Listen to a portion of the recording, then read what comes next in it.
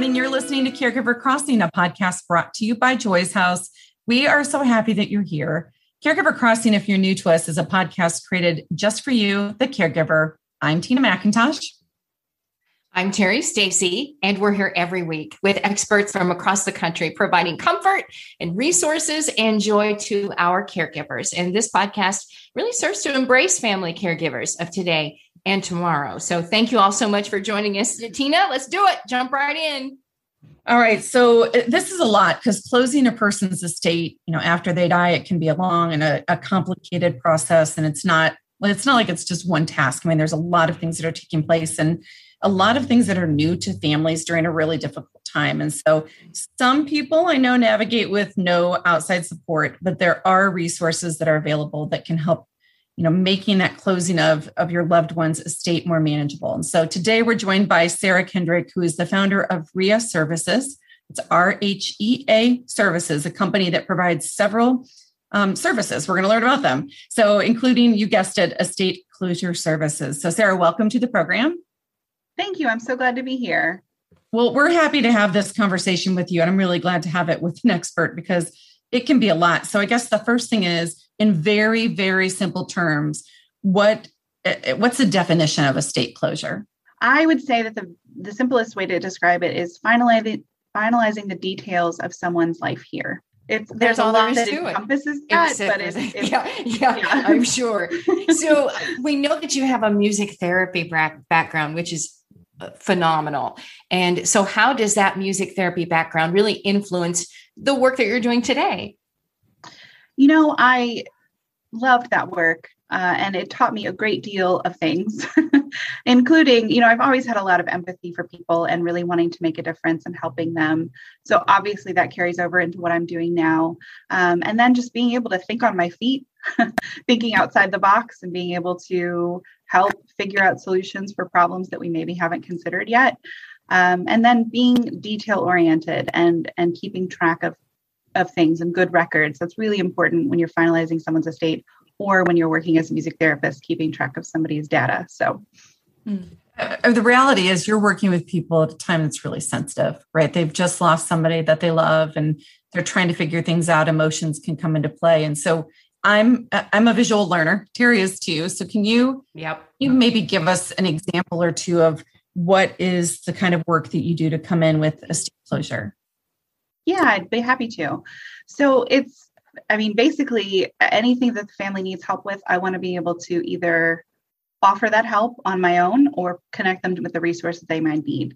So some examples of that are going to be contacting life insurance companies and getting that process started. I don't fill out all the paperwork, but I get the paperwork to the client's families so that they don't have to make that call.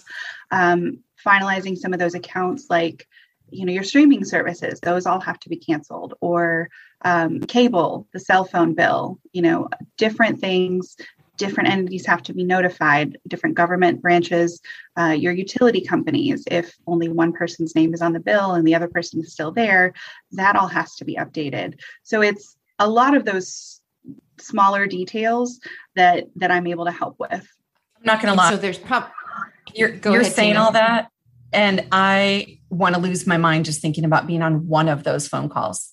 I mean, that is with the cable company. God bless their little hearts. You're on hold for like 44 minutes before you even get to talk to a human. So what a weight that would lift off. Can you just come do it at my house? No one's passing right now, but if you just help us out around here, I mean, heaviness that you help we to can work that out.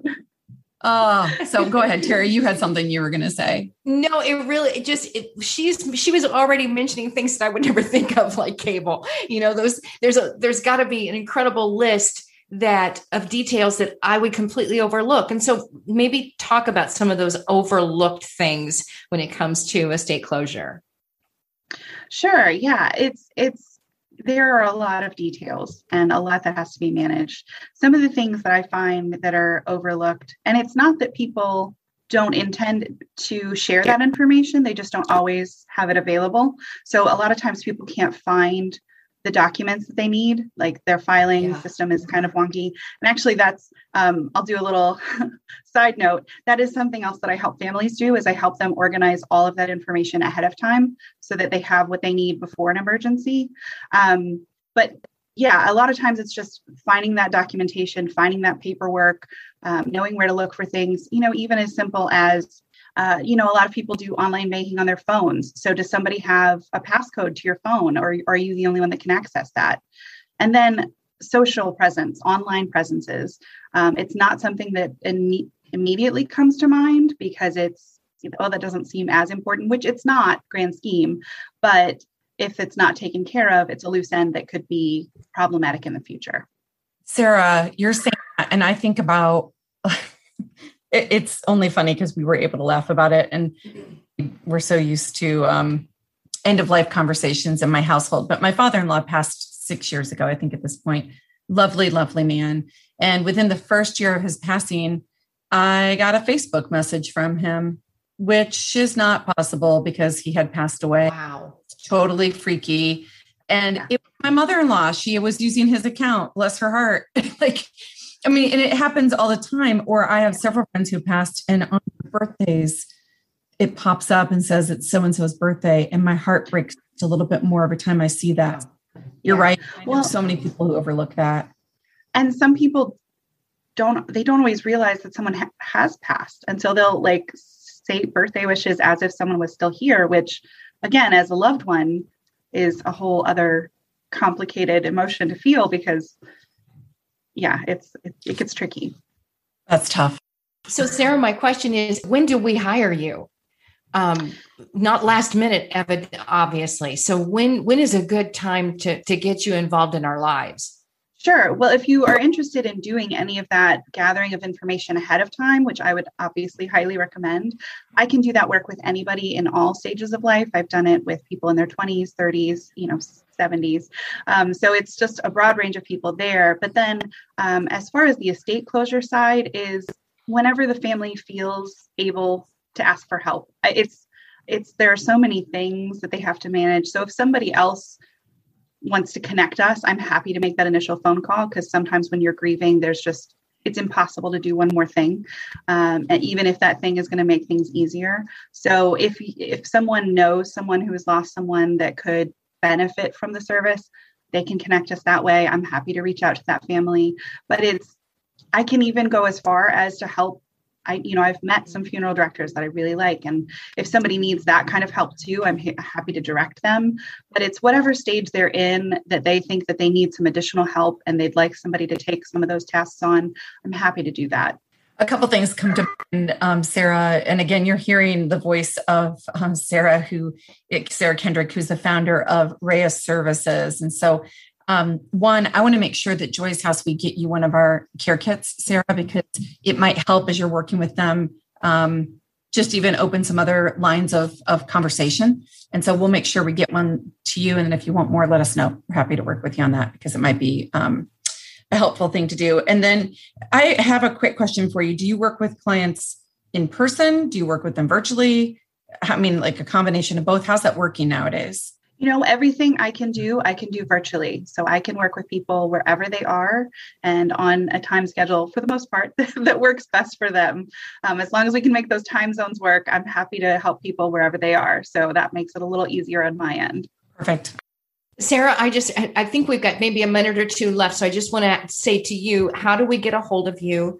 And if any last words that you want our listeners to know about when it comes to estate closures and how to make it a little bit easier with your help. Sure. Yeah. So you can reach me at Sarah at RheaServices.com. That's RHEA Services, Sarah with an H. RheaServices.com is also my website. There's a phone number there. You can feel free to reach out that way. I'm on Facebook and Instagram. And then mostly what I would just like to say is take care of those families. It's a really hard time. Any support that you can provide, any follow-up care, just be there. They really need the help in that time. Tina, do you want to let people know how to get a hold of you? Yeah. I've got it in front of me, but surely that's okay. Sarah, thank you so much for being here. A really good, good way to make us think here this morning. But as we close the show, I just want to remind everybody that you can contact me directly if you have, I don't know, if you have a topic that you want on the show, something that we haven't done in a while or that we haven't done at all. If you have an experience you want to share, or if you're looking for information and resources, we can help you through that journey of caregiving. So you can email me at tina@joyshouse.org. And we also want to thank the good people that really support us, which is AARP. They are leading a revolution in the way that people view and live life after 50. We love that they're working to empower people to choose how they live as they age. And we're also supported by our friends at American Village, a senior living community right here in Indianapolis. They offer full continuum of senior housing and healthcare solutions designed to accommodate a variety of lifestyle choices and healthcare needs. And finally, a big thank you to our newest sponsor, Majestic Care. Majestic Care provides community-based skilled nursing throughout Indiana, Ohio, and Michigan, specializing in clinical services based on local needs. We appreciate y'all listening to Caregiver Crossing. We'll be back next week, and we hope you'll be here with us too. Until then, take care.